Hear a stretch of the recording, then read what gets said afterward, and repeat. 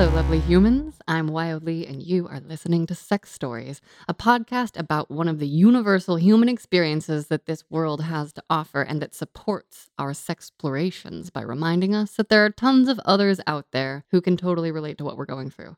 Our guest today is a 34-year-old cis bisexual male who is partnered in an ethically non-monogamous relationship of 15 years. He's a gentleman dom, he's into sadism, exhibitionism, and sex with his friends, and has recently been investing time into shibari. He works in special rescue and emergency medicine, hails from the Pacific Northwest, and will shortly after our recording be heading to Eastern Europe to help with the humanitarian crisis in Ukraine. So we want to offer him all kinds of love and well wishes. Big love, and welcome, Scott. Hello. This is very exciting. I'm extremely excited.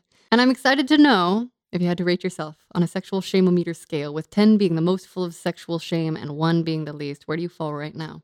So I'm probably at a 3, and by the end of this conversation, it will be down to like a 1. Yay! Okay, tell me if you notice when it's happening. I would love to hear, like, I'm at a 2 now. I'm at a 1. I will absolutely keep you up to date. I think it kind of depends on who I'm around and who I'm talking with. Interestingly enough, I find that people who I am just meeting, I tend to have a lower shame-o-meter versus people who I've known for longer who might not necessarily know everything about me or knows me in a particular way, as in professional, social. And it just has never come up that like, oh yes, I do like to spank people. So That's such a good point that you just articulated, because I'm sitting here thinking, I'm like, oh yeah, when I meet a new stranger, I'm just like, hi, stranger, I'm regular. And then I have recently had the experience of meeting someone who's like, oh, I've listened to that podcast. And I was like, like, it was such a weird jolt of just like surprise. I think especially there's an aspect of community, this community in particular, but I think it kind of extends actually from the queer community. How I read that one of the kind of universal aspects of queer community is the search for others and the attempts to form that community. And so it is very interesting to me when I do start to meet somebody and they're like, oh, are you this? And it's like, I am. And they're like, oh, excellent. We can be friends, can't we? We can be friends at a different level than other people that you would meet at the bar. It's really kind of fun. Okay, so we're hearing little snippets of kinky already. Can you give us a quick overview of what your sex life is like right now and maybe a favorite part or two? So it's pretty awesome and it's moving in some pretty cool directions. Nice. I have a primary partner who is the absolute love of my life, has been for 15 years now. Wow. So we hooked up and we're just like, we'll just keep hooking up. And at any point in time, one of us can leave. And we've just never really left. Cool. 10 years ago now, we got married. Question mark? But every single year, and it used to be our like dating anniversary, and now it's our wedding anniversary, we still have a kind of a pro forma, like, hey, you want to do like another year with me? It's like, yeah, I think I'd like to do another year with you. It's like, okay, cool. Because I don't feel like I'm done with you. It's like, yeah, I don't feel like I'm done with you yet either. Yeah, that's just, there's always like this annual check-in of just like, you still want to do this? Yeah, I still want to do this. I love that. So then it sounds like you also have other partners? I do. So I have a girlfriend now who I was in no way looking for. Surprise girlfriend. Best kind. Yeah, it was just one of those like, oh, yes, we're going to go and have a date and maybe hook up and stuff like that. And it's just like down the emotional rabbit hole. And that's great. It's absolutely wonderful. And then I have a couple of what I like to call comets. So somebody that kind of comes in maybe once, maybe twice a year, get to see them for a little bit, and then we'll pick it up whenever that comes back. Amazing. And then just for context, to the outside world, are you in like a hetero passing or homo passing relationship with your primary? Hetero. Okay. Yeah, my primary partner is a woman, identifies as a bisexual female. Yeah. Queer couple, hot. Nobody would really look at us and be like, oh, something might be different, other than the fact that we like wear rainbow surgical masks. Love it. Okay, can you tell us also now, what does sexy mean to you? What is sexy with your definition? What is sexy? Yeah, so sexy has so many different like variations and nuances. This is probably one of the hardest questions. It's got a lot of different types of answers, like a lot of different textures to answer. Yeah, so usually sexiness to me is kind of born from an innate confidence that everybody has. And for some people, it's a little bit stronger. Some other people, it might be a little bit latent. But like whenever I'm talking to somebody who doesn't think of themselves as sexy, I really try to like remind them and just be like that there is this like powerful creature inside of you that expresses itself in different ways. And when somebody kind of feels that or is knowledgeable of that for themselves, that is sexy to me. Yeah. What about things that are just like you look at and you exclaim, "Oh, that's sexy." Like, do you have any like visual triggers or anything like that? Or I guess a trigger is a bad thing, but like it could be a sexy trigger. I mean, I'm pretty partial to redheads. My parents' partner's a Nice. redhead. Love it. Is this like super petite? She's a mountain sports adventurer. And so, yeah, that definitely does it. And then actually, my girlfriend is like completely different. My primary partner is like smaller than I am, quite significant. My girlfriend is about the same height and stuff as I am. Cool. Yeah, so it really kind of depends. I was always into like alt girls and emo before I did anything professional. I was like, when I showed up to the fire academy, I still had like earrings and like long red bangs, like the early Amazing. 2000s red emo bangs. And then it turns out that like earrings get hot in fires. Good call. Yeah, I made the mistake of wearing earrings into a sauna once, only once. Can you tell us now, what is your current understanding of consent, the concept of consent? And did you ever learn about it explicitly growing up? I think that part of my role in a top position or a dom position is potentially helping somebody, especially if they're new to kink, to kind of help guide them through a better understanding of what consent is. So to me, consent is the ability for you as a person to make a decision that is going to benefit you in the future.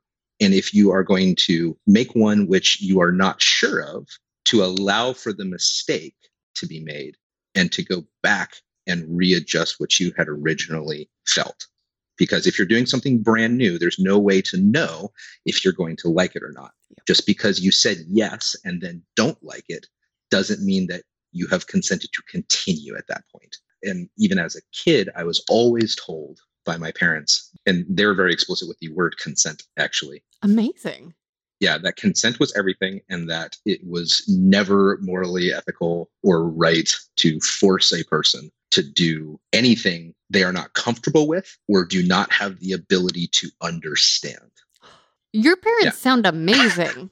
Can we jump to what that was like growing up with them? Like, what were they like? What was the household like?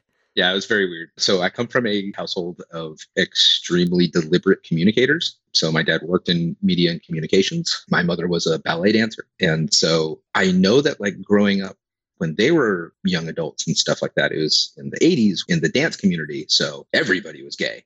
You know, there were no male partners weren't kind of gay. Right. And I know the AIDS epidemic hit that community really hard.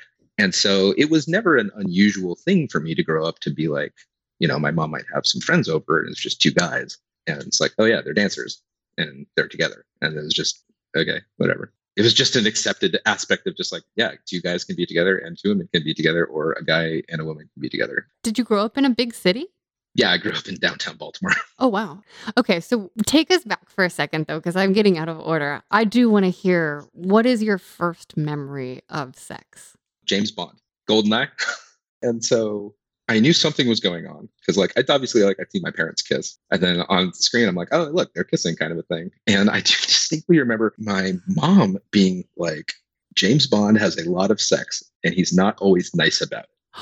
And I was just like, oh, okay. So there's the potential for not nice. Interesting. And I do remember her telling me something like, because obviously like I really like James Bond. And she was just like, oh, you just have to be like nicer and better to people than what you necessarily see in James Bond. But that also comes from because of the way that I grew up and with my father working in media, we were always taught, my sister and I, that nothing in media is real. Amazing.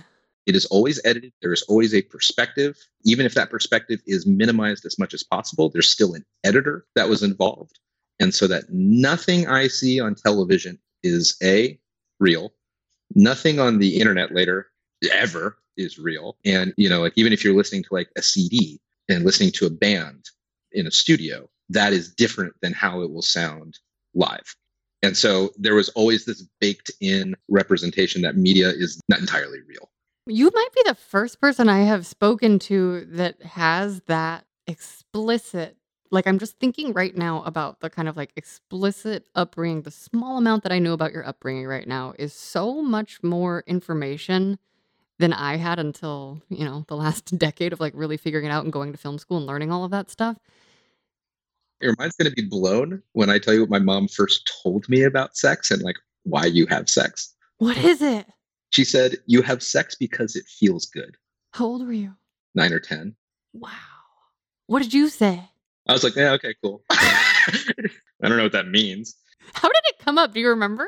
Yeah, so my parents had always been like, you can ask us anything you want. And so I might come up with a question or hear something. Mm-hmm. And it might take me, 2-3 weeks to work up the courage to finally ask it. Mm-hmm. And inevitably, I'm thinking this is going to be some big deal. And then they're like, oh, yeah, we have sex because it feels good. And you're just like, oh, okay. Well, I'm not sure what to do with that information right now, but I'm going to file it away in my little 9-year-old brain. And every other conversation that I have going forward is going to kind of have the understanding of like, oh, yeah, sex is supposed to feel good. That's one of the reasons you have it. Like there was the whole like reproduction side of things, but that was reproduction and sex were two different things. Wow.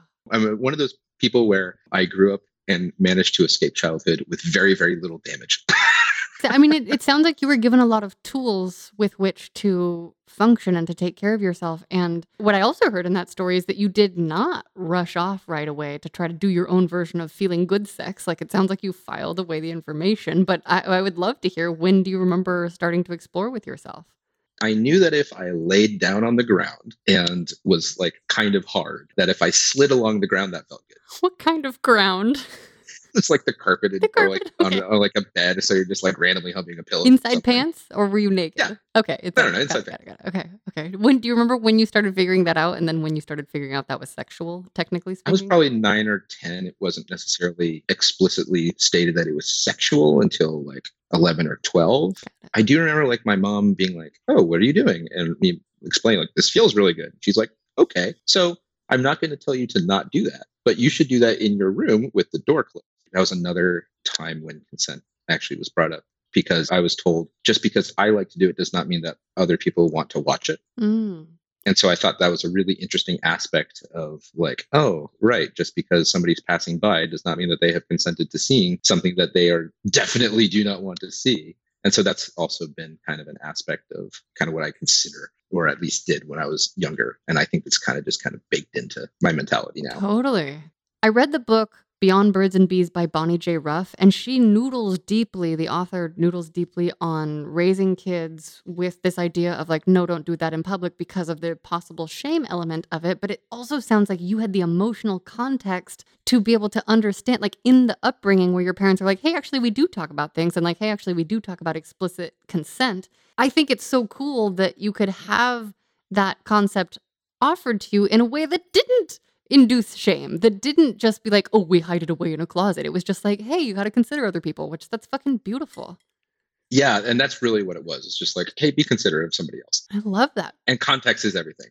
If you're at a family reunion with a bunch of people who tend to be a little bit more conservative, then perhaps as a teenager, having your girlfriend, straddle you while you make out on the couch might not be the most appropriate situation, even though it's perfectly fine if you do that upstairs. Totally. And I just really love the framework of like, well, let's just try to do our best so that we can all be here. Like, let's just try, let's try to not fuck with each other too much, And of course, when people have really different needs, that gets increasingly difficult if there's more people. I understand that. What I would like to know from you is, how did this affect your like social standing? Like, you have such a different social experience from most people I've talked to. What was it like talking to friends about sex?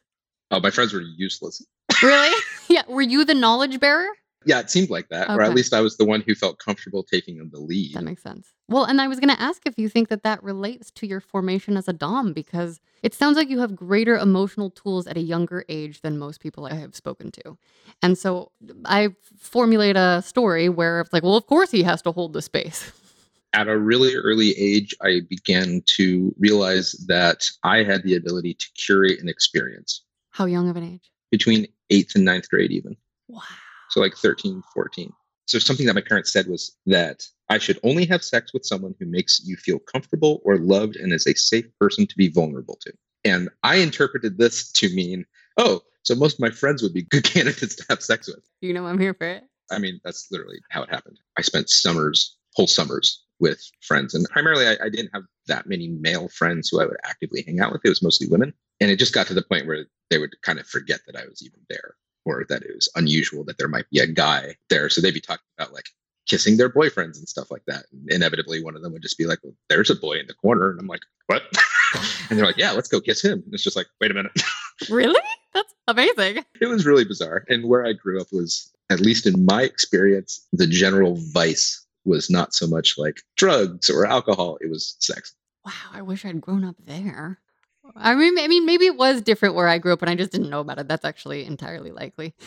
Can you fill in the timelines for us? Like, from when did you really start masturbating? Not just like rubbing on the floor, feeling good. Like, did touching yourself come first? Did kissing partners come first? Did exploring with partners come first? Walk us through your landscape history. We're going down to shame meter 2. Ooh, great. I love it. I love knowing that. I think I was 12 the first time I ejaculated, and I was just like, whoa, what the hell was that? Where were you? Do you remember? Did it go somewhere? Did you get to look at it afterward? I was hanging out on the floor of my bedroom.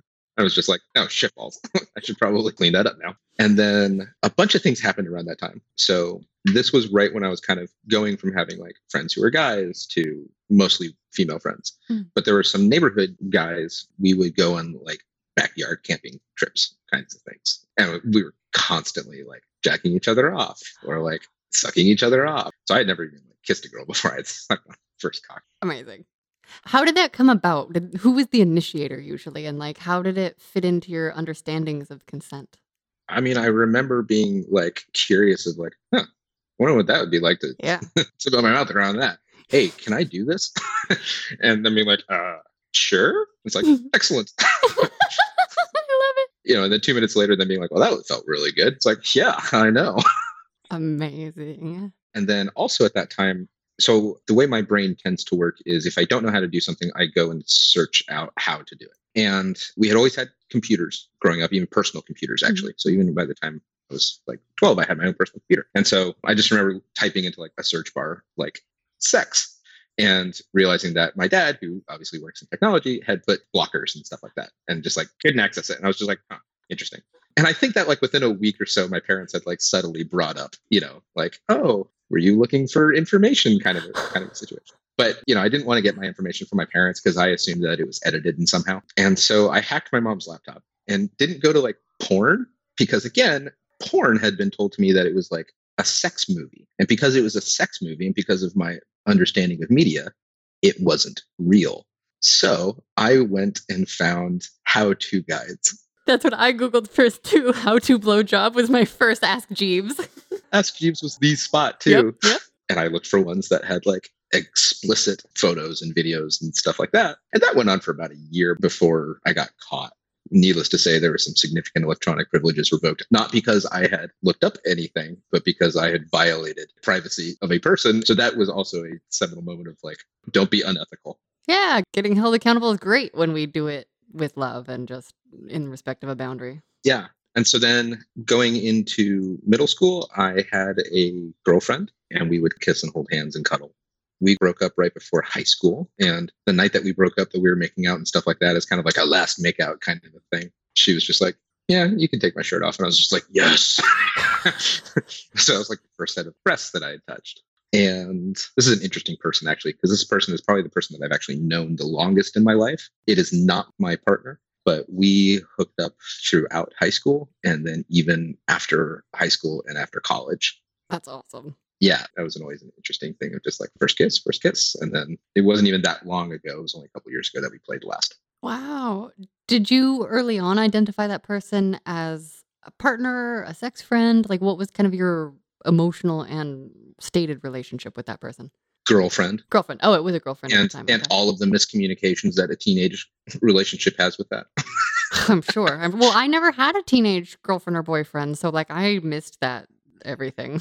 Yeah, it's just one of those things where, you know, like I tried really, really hard if I remember like listening to like a teenage patient or something like that to like explain things to be like, you're wrong. And it's not like you're wrong. It's in this moment, you're right. Yeah. You just don't have the rest of the experience to understand that this might not be correct. Totally. Or, you know, something like that. Yeah.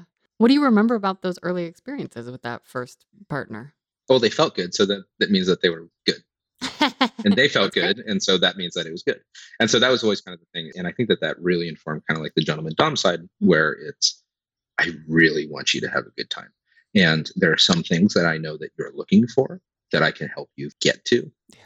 And if you're having a good time, that means that we're going to have a good time. Ugh, it's my favorite sort of support. Yeah. And so I had multiple sexual partners. The first time I had sex was a relatively terrible experience. Ooh, tell us details, please. It was in my sophomore year. It was drizzly. It was with this girl that I'd been dating for a few months. And we had to like go to like a basketball game at the high school. And we were in like the woods behind the high school with like a blanket. And it was like lightly drizzling. It's just god awful. Later, I was just like, I'm so sorry. You were Now that I know- literally outside in the rain? It was lightly drizzling. It was fine. It's Pacific Northwest. We're used to it. I was going to say, I'm definitely from California. Yeah, it was not the most comfortable. It's a certain type of romantic, I suppose. I just don't like being cold or, you know what I mean? Like mildly uncomfortable. Pain, yes. Mild discomfort. This was definitely mildly uncomfortable for all parties. Okay. And so we had sex a couple times. My next girlfriend, probably a few months later, was the first time that I was just like, oh, look, we're in a bed with like nobody else at home for a few hours, you know, kind of a situation. It's just like, oh my God, that's what you look like naked? Interesting. Oh, I'm realizing that I did not ask you about safer sex conversations and ideal versions of those. Did those early experiences include those? Yes, they did. Okay, awesome. And I also didn't ask you about sex ed in school. Oh! I don't remember anything about that. But you got one? I know that we had them. So my partner, we attended the same high school. They were younger than I was, and I actually knew their older sister first. But I don't remember anything about it. Probably because everybody in my class, you know, who I was there with, were just like, yeah, we already do this. More of a hands-on learner.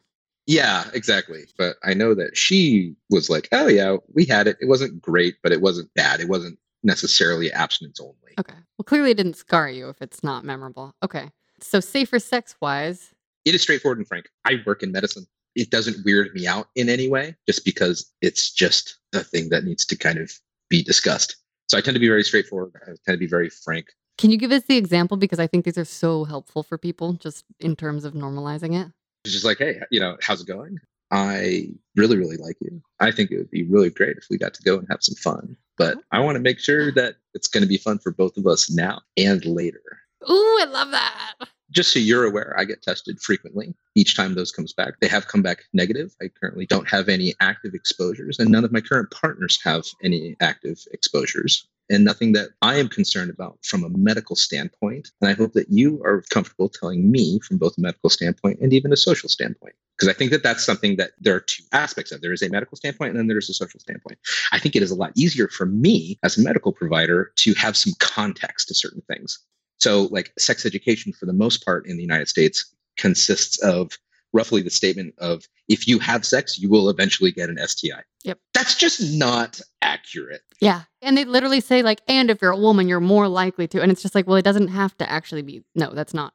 Right. And in certain cases, yeah. But in other cases, it's a lot easier for a guy to. Again, I really am data driven. And so I actually just I had this conversation with my current girlfriend because she has a husband who also has another partner.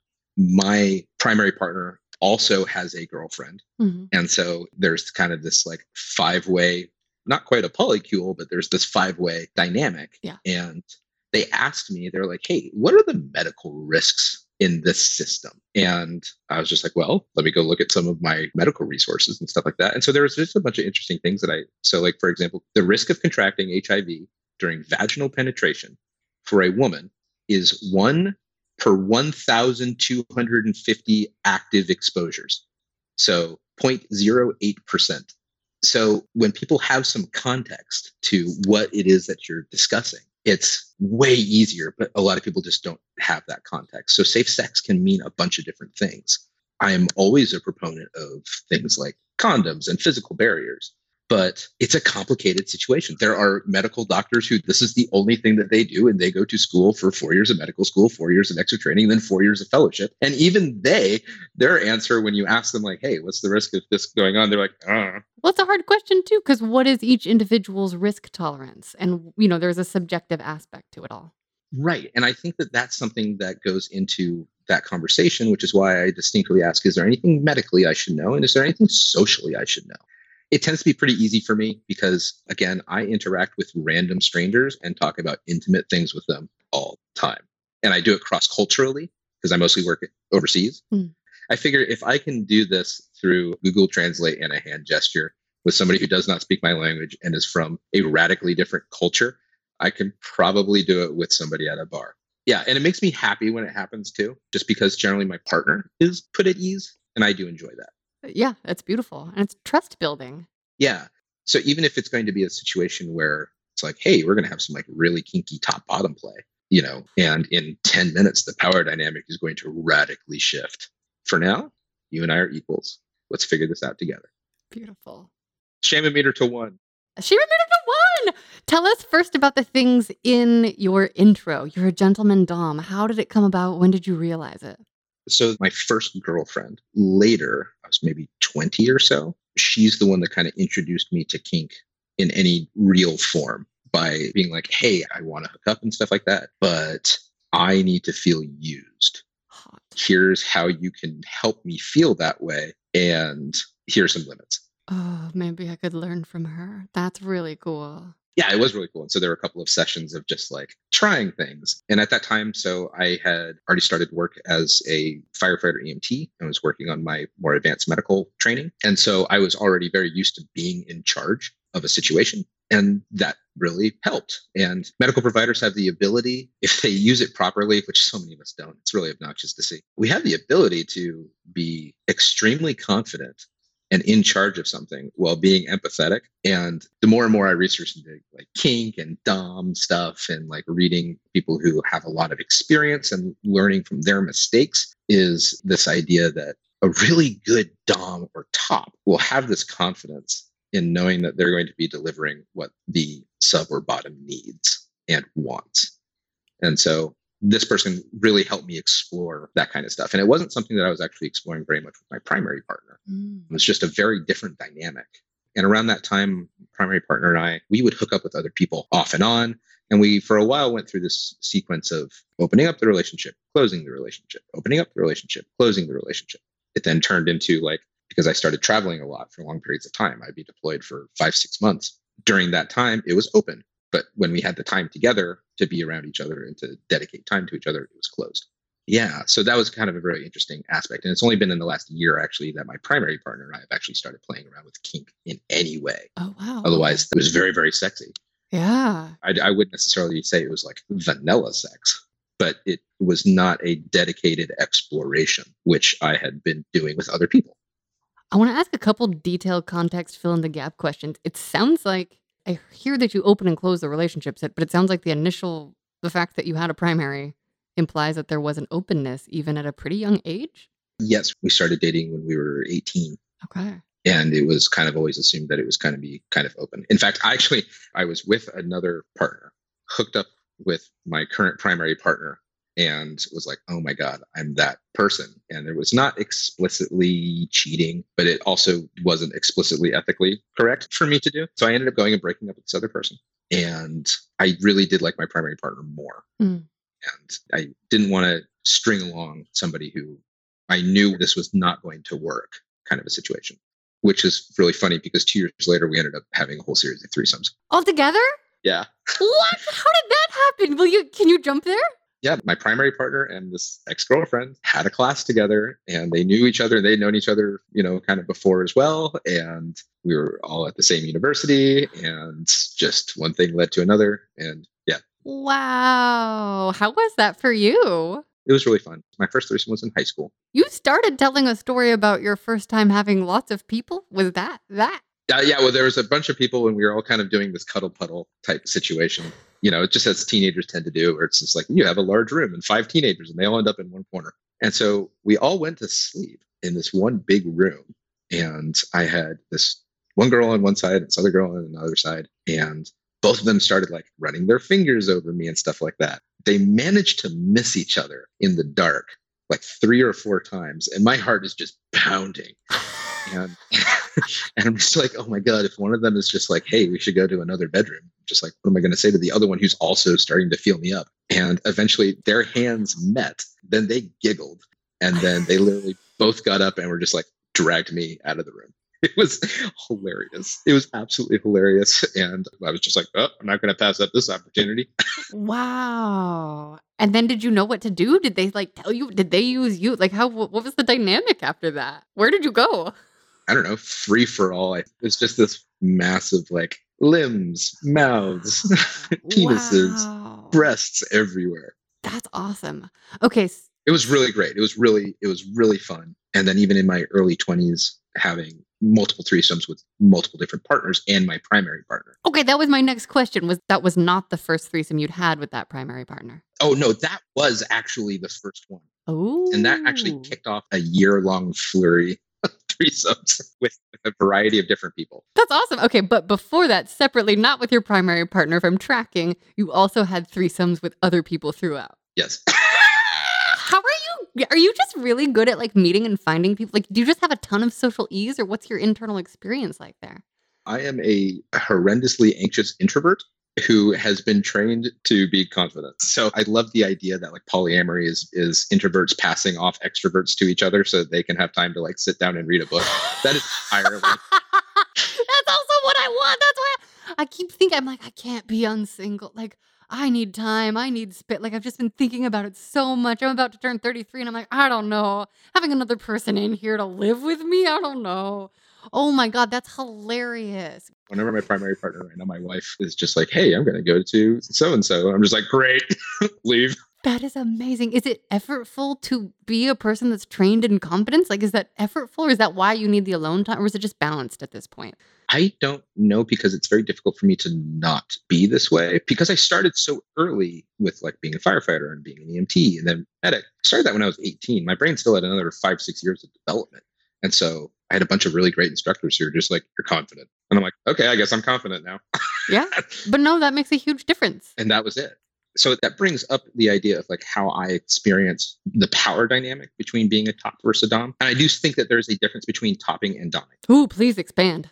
So like I think that if I was to meet somebody new and we wanted to do some really kinky things where there was a power difference, to me that's the difference between a top and a bottom. A dom and a sub is a much more deep emotional relationship that has a lot more depth and potential for harm. So like I'm happy to do some really kinky things with certain people, but we might not get as deep as you would get with somebody who it's like, oh yeah, I've been with this person and playing with them for a year and we've really set up this exact dynamic. But one of the things that I've heard a lot of other DOMs refer to and talk about is this idea that in the power exchange, they are getting this power from their bottom and their sub, and they're kind of feeding off of that. I have never felt that, ever.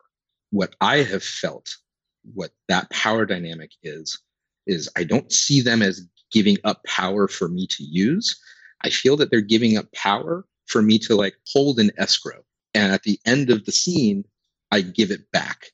Because for me, any dom sub, any top bottom relationship has always been very, very clear at the start.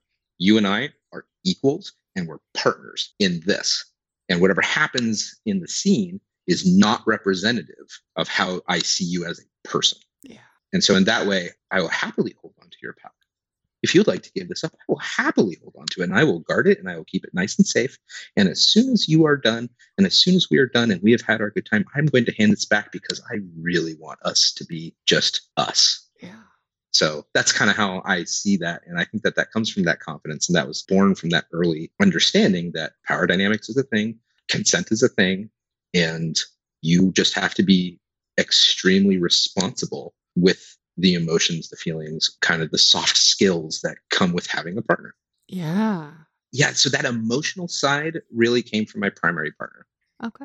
So even though she and I weren't necessarily playing inside of a kink-based kind of relationship, the understanding of how like empathy works and stuff like that, which can actually be very difficult for me. On the Myers-Briggs scale, I've nailed INTJ. Oh, me too.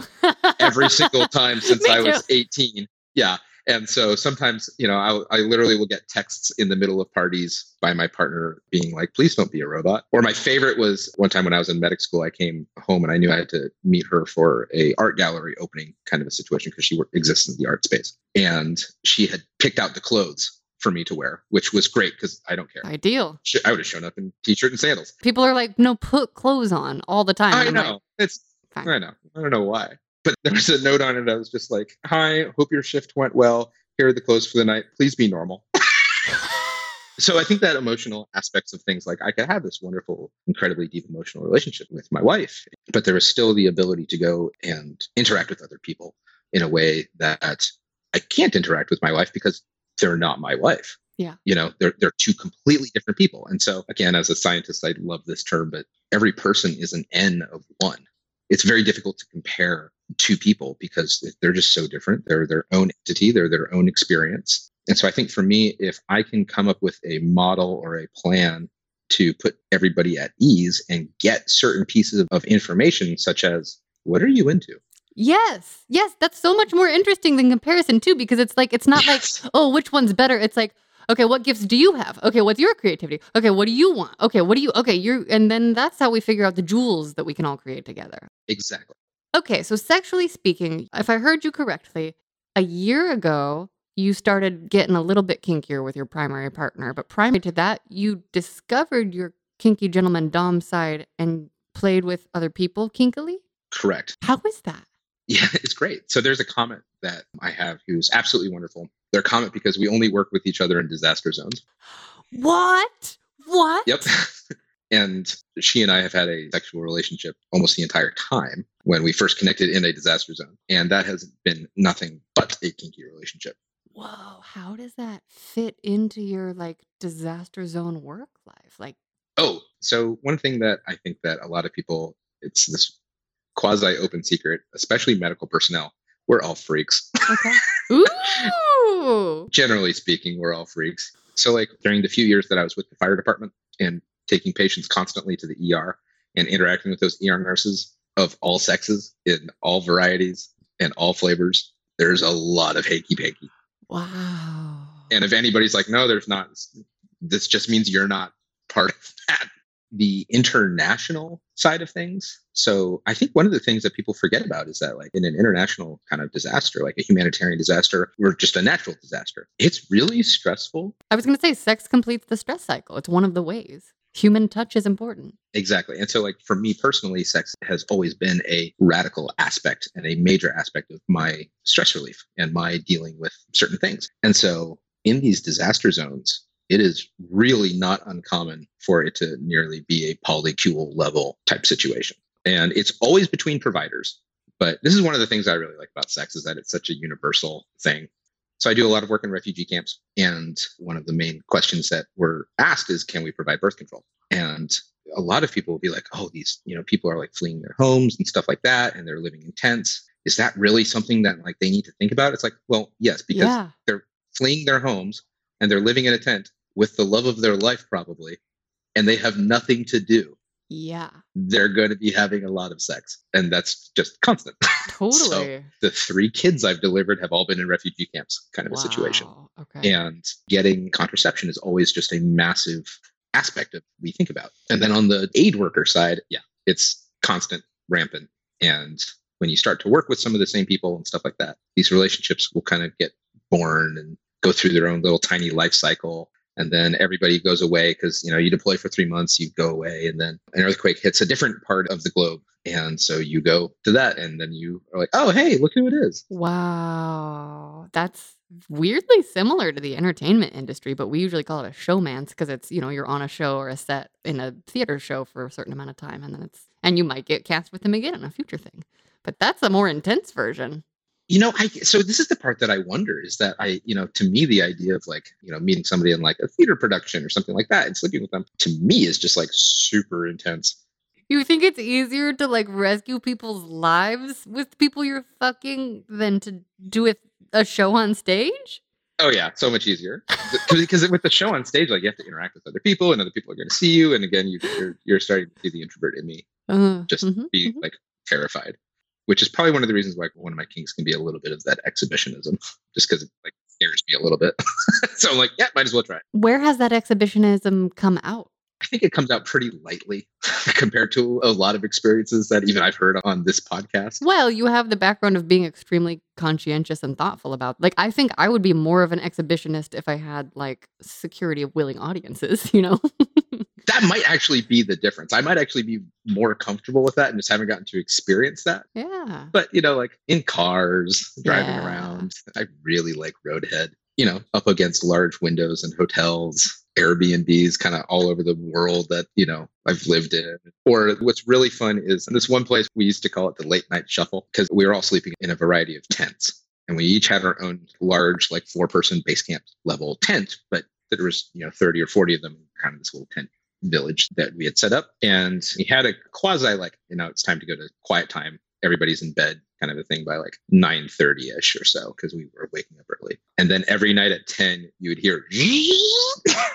like multiple tents opening up. And then there was always the question of just like, I wonder who's going where, Yeah. And then you would set it up too. And so you might hear somewhere and you'd be like, oh, I wonder if that's the person who's going to be spending the evening with me. And, then they don't. And you're like, oh, dang it. Or they do. And you're like, oh, this is exciting. So do you bring like kinky implements? What do you do? So this is another really interesting thing about what I think my development on the kinky dom side has been, because I've never had the ability to access toys and stuff like that, because you just can't bring them to a lot of countries. That's what I was wondering about. Okay. So I'm very, very good at using everyday instruments. I was going to say, so are you like inherently into medical play? I am actually absolutely not. It's a really bad joke just because you have access to implements. What do you use instead? Well, so like I'll use some of the medical implements, like, like if there's tools and stuff like that to use, but it's much more of a, I don't know. I tied somebody up with a lamp cord once. Ooh, not plugged in though, right? No, not plugged in. Okay, nice. So now in the last few years, my schedules and stuff like that have gotten to become much more regular. And so I have a very good understanding of when I'm going to be leaving and when I'm not, and that kind of thing. That goes with getting into these more specialized teams. I've gotten a chance to be able to actually have something. So like Shibari, I'm getting into Shibari. So I have all the abilities to do things like rappelling, tech rescue, all of that kind of stuff. So the knots and everything are just like, whatever. That's second nature to me. It's the process though, and the ability to have like different types of ropes and actually have ropes that is meant for this, which is really fun. One of the early things though that I've done, and I've never really been able to go to like workshops or anything, just for mostly schedule and because I'm introverted, but I did get to go to one where I was actually one of the speakers, and it was a little talk on how to cause pain but not damage. Nice. Ooh. And as a medical provider, I'm aware of some very interesting ways to cause pain that does not actually leave damage done at all. A medical provider and a sadist. Yes, go on. Yeah. So actually, it was really interesting because I had this one incredibly experienced sub, absolutely a masochist, the kind of person who is just like, hey, you want to put some car batteries to your nipples? She'd be like, yeah, that level of just like knows what they're doing. That's a thing you actually can do. I have not had that opportunity. No. I strongly advise you not to do that. But I was going to say, let's be really clear right here, right now. Okay, cool. No, very, very clear. Do not do that. Thanks. Okay, cool. Glad I asked. Do not play with electricity. But just an incredibly experienced masochist. And I said, I will bet you $1 that you will use the pre-agreed safe word in less than 1 minute. You're a scary gentleman, Dom. Yeah. And they were like, okay, can I get worked up first? And I'm like, yes, you can. Because I wanted them to actually be able to kind of be in the space where they would be able to receive that amount of pain. Yeah. And it took me about 15 seconds. Wow. And they gave in. And I used a pen. A PEN or a PIN? PEN. Wow. They were like, okay. And they had their support system and everything. There was this workshop and everything, and they came up and they were just like, holy crap. And I was just like, yep. And they're like, there's not even a bruise. And I'm like, nope. And the other fun thing with that one in particular was that immediately, as soon as you stop doing it, it completely stops the pain. Holy fuck. Yeah. So there's very little kind of residual, and that's working with fingernails and the cuticles. Oh. And so that was a really fun experience. And a lot of people have little spiky wheels and stuff like that. And I only got my first little spiky wheel 2 months ago to play with. Because you know how to use a pen. Because I know how to use a pen. So, why would I spend the money to get something, like that? But I would say 6 months ago, my wife and I changed the dynamic of our relationship, where as opposed to going through these open, closed situations, we were going to try to be open in a more sustainable way. Where like we could be in the same place geographically, but still see partners, which had not really occurred before. And so I met my latest girlfriend partner in a way that I did not think I would. It just became this amazingly crazy, emotionally romantic relationship with somebody who I was just like, I'm going to go and play a board game with you, kind of a situation. And she's exploring her kinky side kind of for the first time. So I've gotten a bunch of new implements. She had never gone to a sex store with somebody else. And so I was just like, here we go. Oh, yeah. Fuck yeah. Great date. And so that was like our second or third date. Nice. Like physical in-person date. Now I do have some more implements, but I think my Dom side is much more on the mental. Yeah, that was going to be my next question. What are your favorite Domly activities? Can you just give us some flavors? You've given us some good snippets so far, but like more details, please. I really like empowering the bottom. So if the bottom is like, I'm not sure if I could do this, to be like, I think you can. Let's see if you can. And that can take on, there are times where it's just like, some people will be very, very responsive to being like, you will do this. I'm one of them. It's hugely supportive in my life. Belonging and someone believing in me. And the more that I I was just listening to a podcast on learning with Lex Friedman, like how to learn math or whatever. And the educator that he was interviewing, she studies how to teach kids math. And they were talking about the idea of having a mentor figure. Right. There was a study they did where a teacher wrote on the piece of paper, I'm telling you this because I believe in you. And those kids did better in school. And I now have that experience with my former master, like gaining that confidence and then finding a place of belonging. So that's incredibly hot and supportive. Yeah. And I think that it can be really fun to change it up. So one of the things that's really helpful to me is to notice the difference of when I can be that hard discipline aspect and then get to the point where I can tell that the next thing that they need is that slightly more supportive, like, no, I'm here with you. I know what this is doing to you. You can do it. You can keep doing this. And this is all you. And so I really like the idea of play, which makes people feel that empowerment, that powerful creature that we all have inside. I really like to help awaken that in people. And then if I really want something, it's normally much more on like the service side. I really like the servicing. Like, you're mine. I can do whatever I want with you. You're going to do it. Okay. What kind of things do you like to order people to do for you? Oh, just different like types of oral, and I enjoy curating experiences for other people. And so I very much enjoy curating that experience for myself. Oh, yay. I'm so happy to hear that. Tell us more.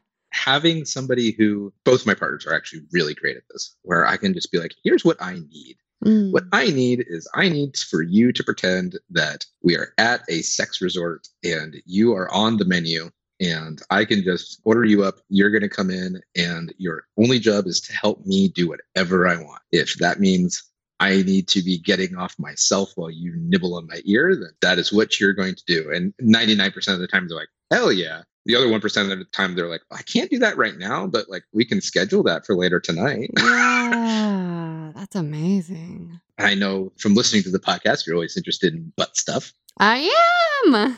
That's always fun to kind of be fingered on my end. I mean, there's definitely this aspect of I like people to have this really good time and have this really curated experience. And then when it comes to what I'm looking for, it's just like, I would very much like you to be very subservient in that like sex servant kind of way. Kinky stuff kind of like that.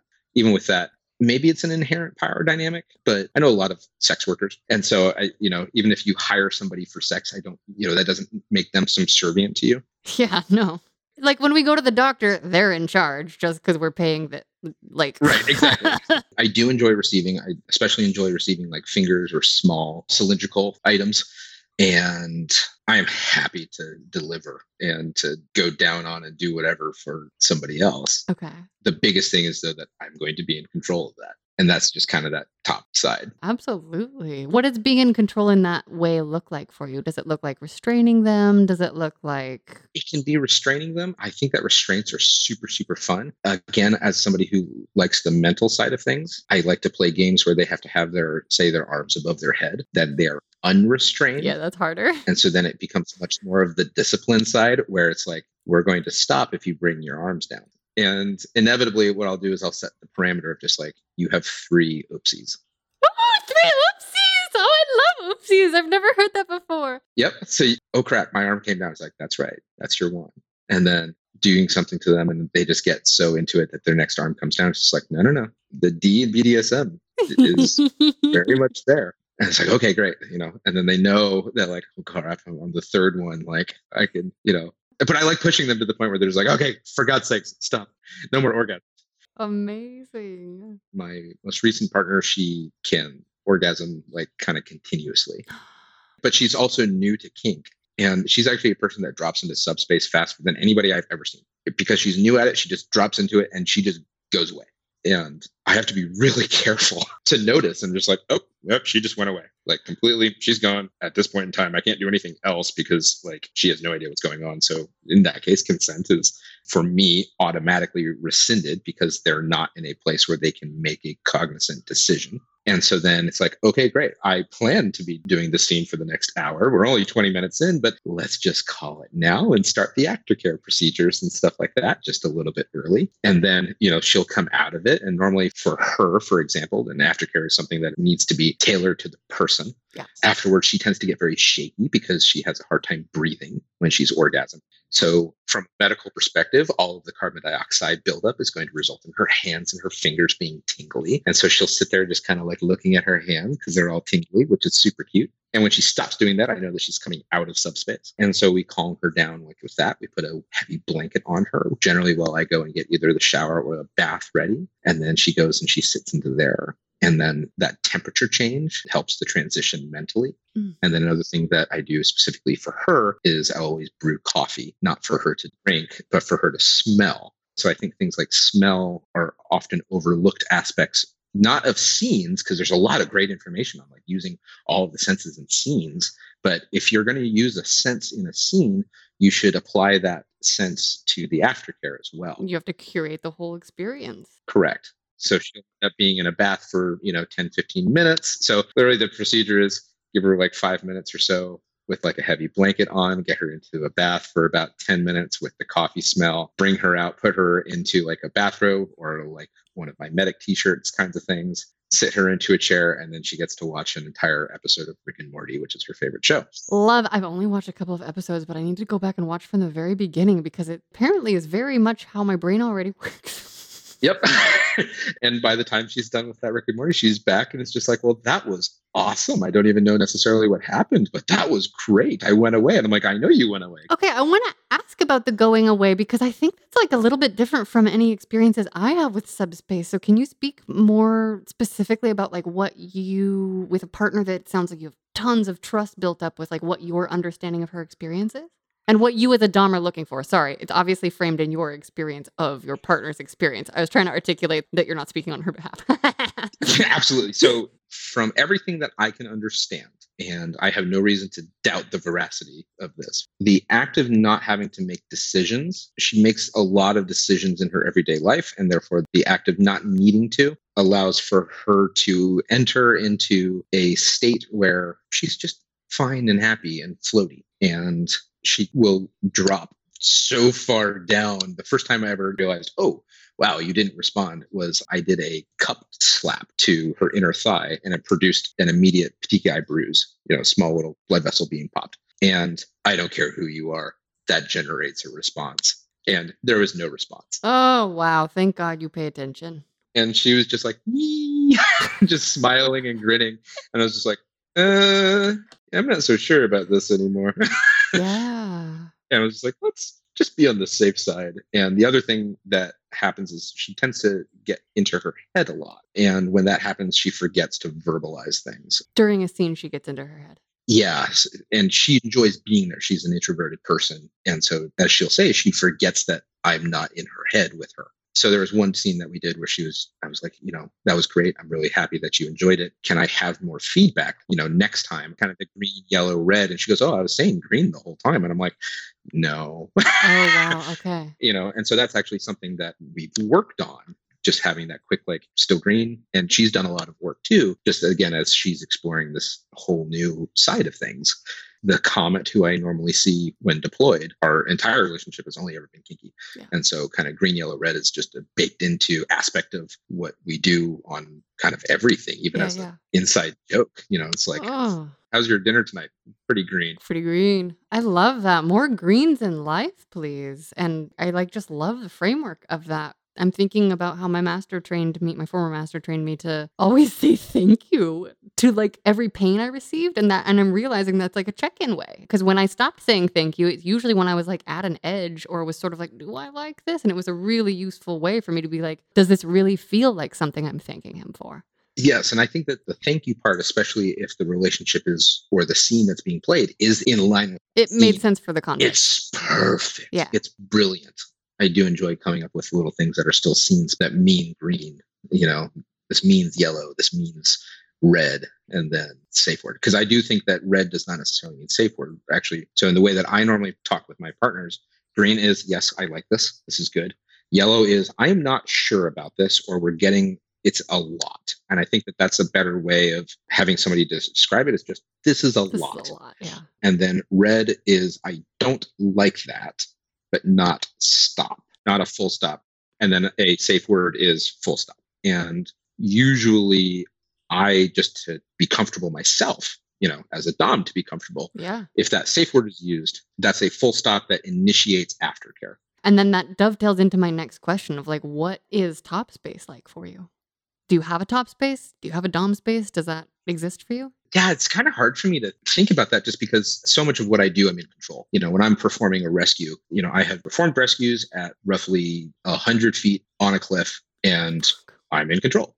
Wow. Simple as that. There's just no question. I'm in control. And so I definitely feel that way if I'm in control in a scene, especially with somebody that I have a very strong emotional romantic connection to. I definitely have Dom drop and top drop. And so I recognize that what I am doing is exciting those endorphins and those neurochemicals, because when I don't have it, then I feel the oncoming, that like depression, that down, that moodiness, that kind of a thing. And sometimes, and it used to be actually my primary partner who would be kind of the recipient of that, because I would have Dom drop a few days after seeing somebody. And she'd be like, oh, you seem kind of down.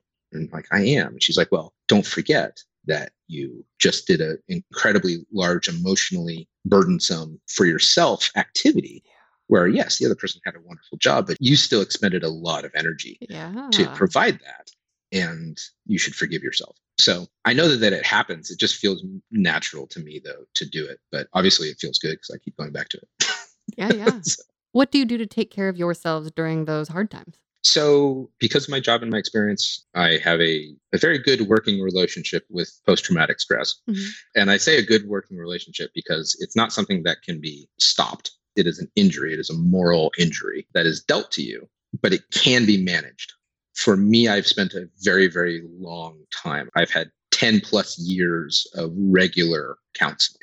I teach. And so when I have my new EMTs or my new paramedics and they ask me what's the first thing I should do on the first day, one of the 3 things that I tell them is, after your first ever shift, go to counseling. Beautiful. Just straight off the bat. Therapy is amazing. Counseling is amazing. It's great. It has significantly helped me. And so a lot of times when I feel that Dom drop, it feels similar to the depression side of the PTS, minus nightmares and all that kind of other fun stuff. I know I'm an introvert. I know I need time by myself. And so both my partners, my wife and my girlfriend, we have reassurance lists that are on Google Docs. Amazing. That are continuously updated. So if one day I'm like, number 9 isn't really doing it for me anymore, but I think something else might, then I delete number 9 and add that in. So I can say, hey, partner, I'm feeling down today. This evening, I intend to take some time for myself. I would love a reassurance from you.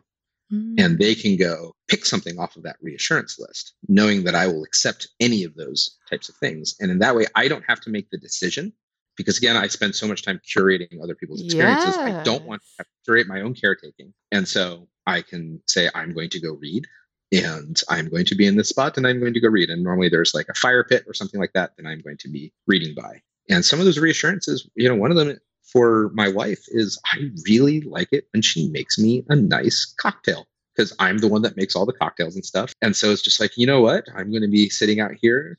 I'm going to be reading a book.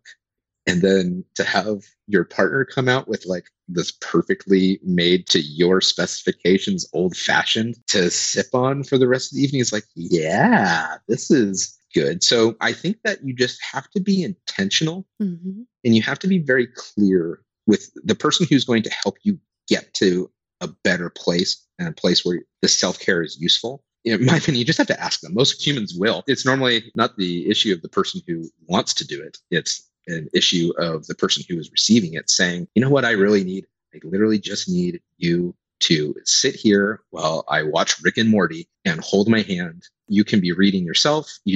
Just your physical presence nearby. You don't have to actually put any energy into me. I just want to hold your hand while I watch Rick and Morty. And that's going to make me feel better tomorrow.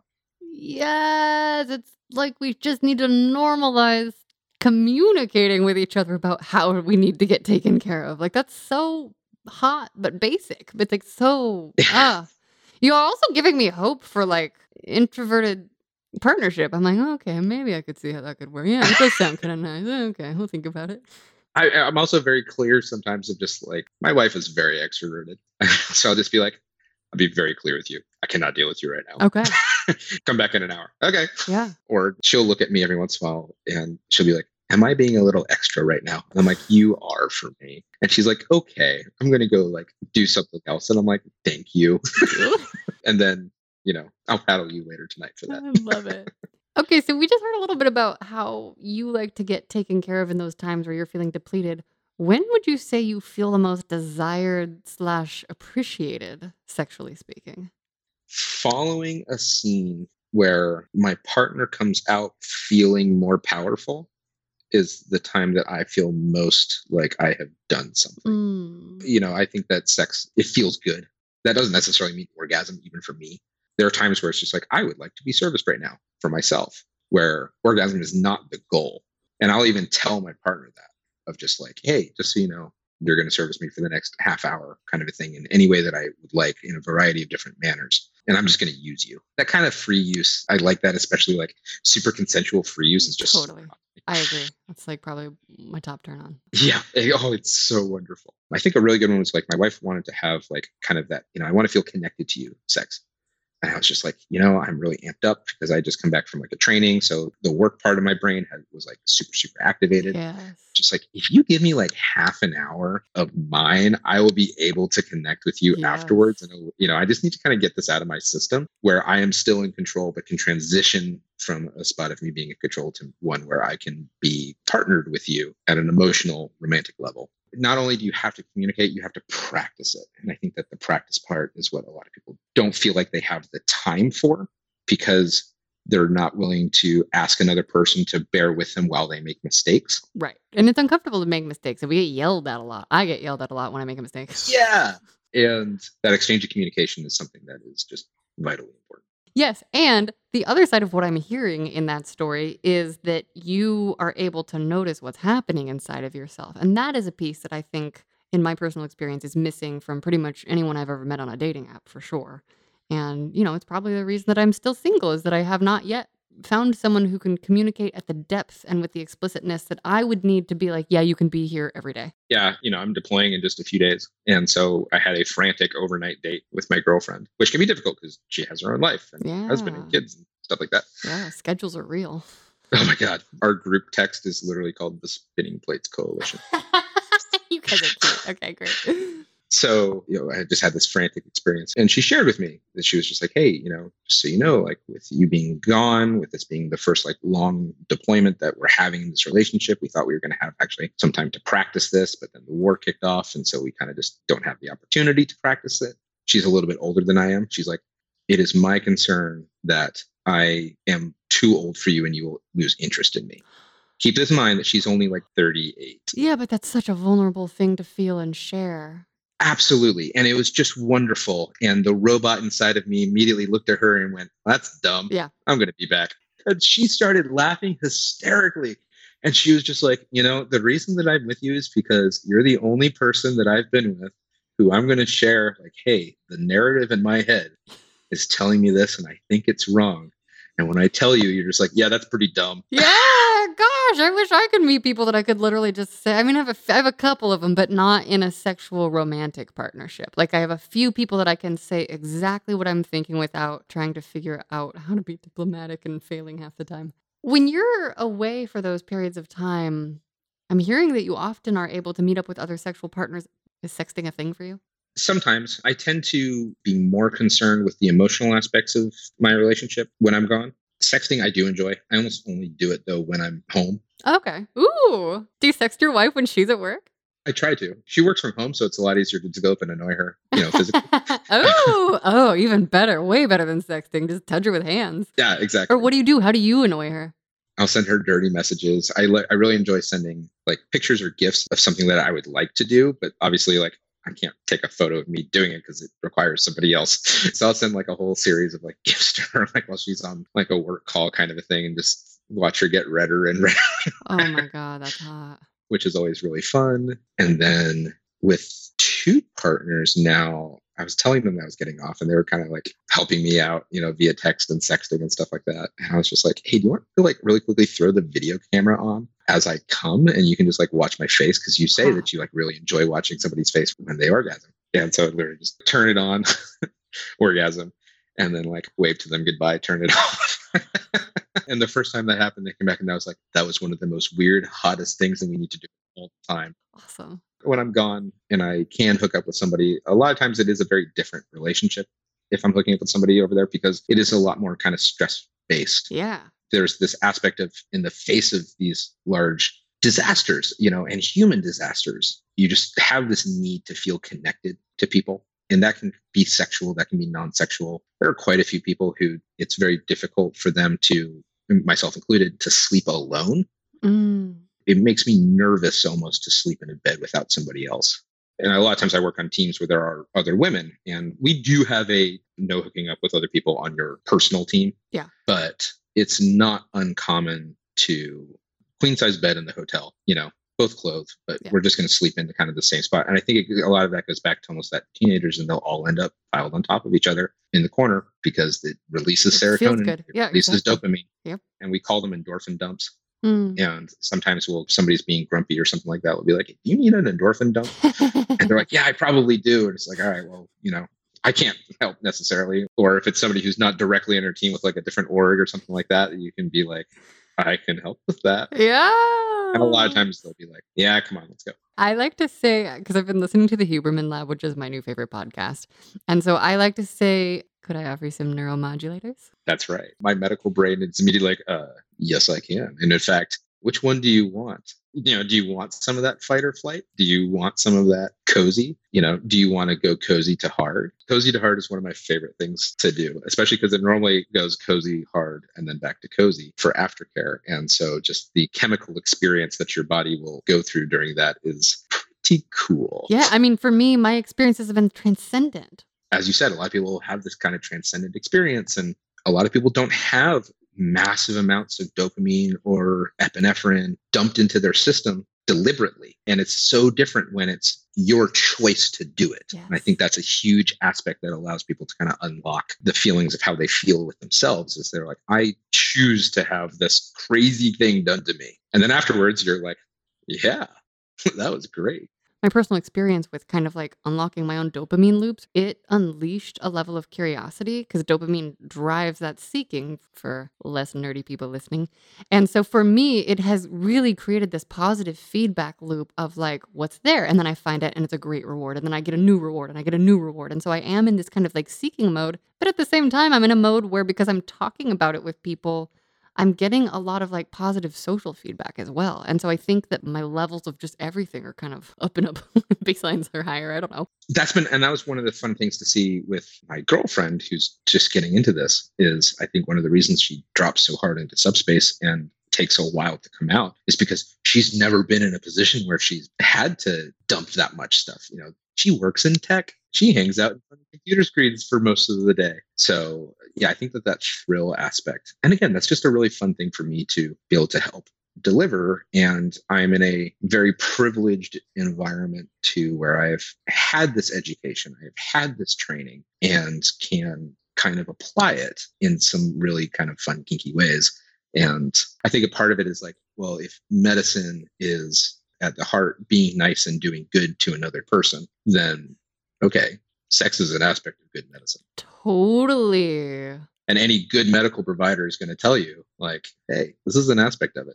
Whenever I have a new operator and they get all, kind of agitated, or you can tell that they're stressed out, kind of a thing. It's just like, so when was the last time you got laid? And they're like, oh, it was just, it was like before deployment kind of a thing. It's like, cool. And how often were you getting laid during that time? They're like, oh, like 3 times a week. And it's just like, you think that might be the problem? Yeah. It's so funny, in Kate Lister's recent book that's A History of Sex for Sale, Harlots, Whores, and Hackabouts, she talks about how there's who the fuck I'm forgetting who wrote that prostitution's the oldest profession. It was a writer, an author wrote it. And so that became kind of the common phrase. And she makes the point of like, well, actually, it seems like it's probably doctors and healers. But in my brain, I'm like, how the fuck is a healer different from a sexual practitioner? Yeah. And I fully admit, I tend to see things much more from a Western scientific standpoint. when I meet partners and stuff like that who are much more based on, for me, kind of the more natural things, it's very interesting to see that connection between the two. And where one is like, yes, this is really good for explaining this. And then the other one is like, yeah, we're not very good at explaining it. Where on other things, one side is like, we are great at explaining this. And on my side, it's just like, yeah, we got no idea. But it happens. Again, that's just another fun thing. I'm one of those people that will kind of always try something at least once, if only to experience it. I like to try it 3 times to see if I don't like it. If I don't like it 3 times, then I'm pretty good. But if I keep trying it and I'm still curious, I'll try it at least 2 more times. Yeah, and I think that's a super healthy way of going about a lot of things.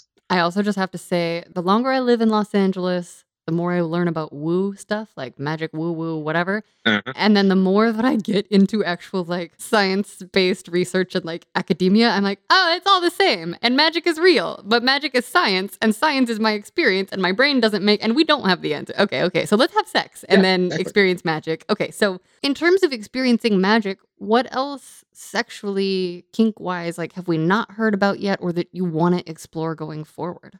Definitely lots more like threesomes and moresomes. What about penis owners? We haven't heard very much about penis owners on your bisexual side. Does he feel left out? No, I don't know if I would be capable of having a long-term relationship with another penis owner. That's fine. But like for great moresomes. Yeah, for great more, absolutely. I enjoy playing with them. They've always been much more of like a one-night stand kind of situation or a casual situation. Again, with most general penis owners, I tend to be a little more introverted and hesitant around. Okay. And I'm always much more comfortable in kind of that feminine energy, which is hilarious given what my job is. It's just this hyper masculine, alpha male where we do everything that we can constantly. The difference between how I'm acting, right now versus when I'm downrange is just insanely different. Really? Oh, because, in the text of what a human is, we highlight the aggression side and we bold and italicize it in my job. For better or worse, more worse. Okay. But I'm also privileged that I work on teams and in an environment where we do recruit women and we do have women, and those women are fully qualified operators and technicians. And so I personally have kind of this rule where at least 40% of my team that I'm going to be on needs to be women if I have any control in kind of choosing who's going to be on it. And just because the perspective and stuff is just so different, the way that women going through the exact same training that I have, the way that they internalize it tends to be different than I have, just like anybody does. And it's just a lot better because I fully admit to there are times where I just go full robot mode and I'm just like, it's like there's a door, I should go through the door. And, meanwhile, one of my female team members who's gone through the exact same training and in theory also has the same, must go through the door, just blow down the door. It's just like, or we can try the handle. Can you just tell everyone what you told me right before we started recording? Yeah, sure. So recently I was promoted into a senior position in my team. And a lot of what that position does is just kind of manage interpersonal stuff in the team. So if somebody has, an issue with something, I'm kind of their first contact before they start bothering officers or upper management. And when I went onto this new team, I decided to just kind of take a big risk and just be completely open and out with them, with both being bisexual and even things like, if it permits, I tend to paint my nails. And so, I show up to a training or something, and it's like, yeah, my nails are painted. And that is just not anything that occurs in my business or related businesses. And the feedback has been exceptionally positive. Yes. Which I don't, again, they're really good people. It's a phenomenal group of men and women who I work with. And they were just kind of like, yeah, we figured something was weird. Okay. But then they'll ask awkwardly, ask questions and stuff like that. It's just well, how does this work? And, inevitably it's this younger operator who's just oh, how did you manage to get this to work? And it's just oh, let me tell you how I screwed it up the first couple times. And so that's been a really good thing. But it also is kind of funny because, you're with a bunch of hyper masculine alpha males and Pretty Woman walks by and they'll be to each other, hey, look at, she's pretty hot, or we'll be out at a bar or something like that. And the same kind of a thing. And now they've gotten comfortable to the point where, they'll rib me and be like, look at this guy, Scott, what do you think of him? And I'm just yeah, let's go for that. And I think one of the cutest was this young guy, mid-20s. He had just finished pipeline and he was just I don't know how to be a wingman for you when it comes to guys. I was just Like, that is hilarious. I so appreciate you like willing to. I don't know myself. I was gonna say with dudes that all they have to do is be like, my friend likes you. Like they just go up to each other if you know that that person's into dudes. I will say though, when I came out by to my parents, I was like 17 and I was anticipating it being like this big deal kind of a thing. Yeah. So one morning while my mom was like making breakfast, my dad was like hanging out on the couch, like reading the comics in the newspaper. You know, I was just like, hey, just wanted to let you guys know that like I think that I am bisexual. And they were like, uh-huh. And I was like, wait, what do you mean, uh-huh? My dad said something along the lines of like, you painted your room purple. We had an idea. And I was like, oh, that's it? Like no drama or anything? And they're like, no, why? Yeah. And I'm like, oh, okay. And like started to walk away and they're like, oh yeah, actually there is something. Thank you so much for telling us. And now you cannot have either men or women in your room with the door closed. That's the first parents I've heard that figured that out with their queer kids. That is great. Okay. What else do we need to know about your sex life and or what are your hopes for it going forward? I just hope that I get to keep having awesome sex with awesome people. I feel like you will. I just suspect that you might. I'm hoping. I think that getting to continue to explore and kind of refine, you know, it's always fine tuning. The relationship that I have with my wife is not in any way, shape, or form the same one that I had when we started dating. I hope you would both grow a little. Yeah, I always like to say, you know, like this is version 34.3.7. Yeah. You know, and tomorrow's going to be 34.3.8. And that's just how I think about it. And so I just want to go and have more fun. I want to meet new people. And I hope that, especially with this podcast, that more people will listen and will realize that they are in no way, shape, or form alone. And that a lot of other people are interested in a lot of the same things that they are. I'm deeply grateful for your share today. Thank you so much for being on the show. Thank you so much for having me. Do you have a sex question for me? I do. And it took me a while to come up with one because listening to all the other podcasts, you know, there's some really good questions you've been asked. I know. My question for you is this. What makes you feel like a powerful creature sexually, and how has that changed for you over the years? What's changed that I'm noticing now acutely this week that I'm starting with because it feels so fresh and brand new. For the first time in my life, I am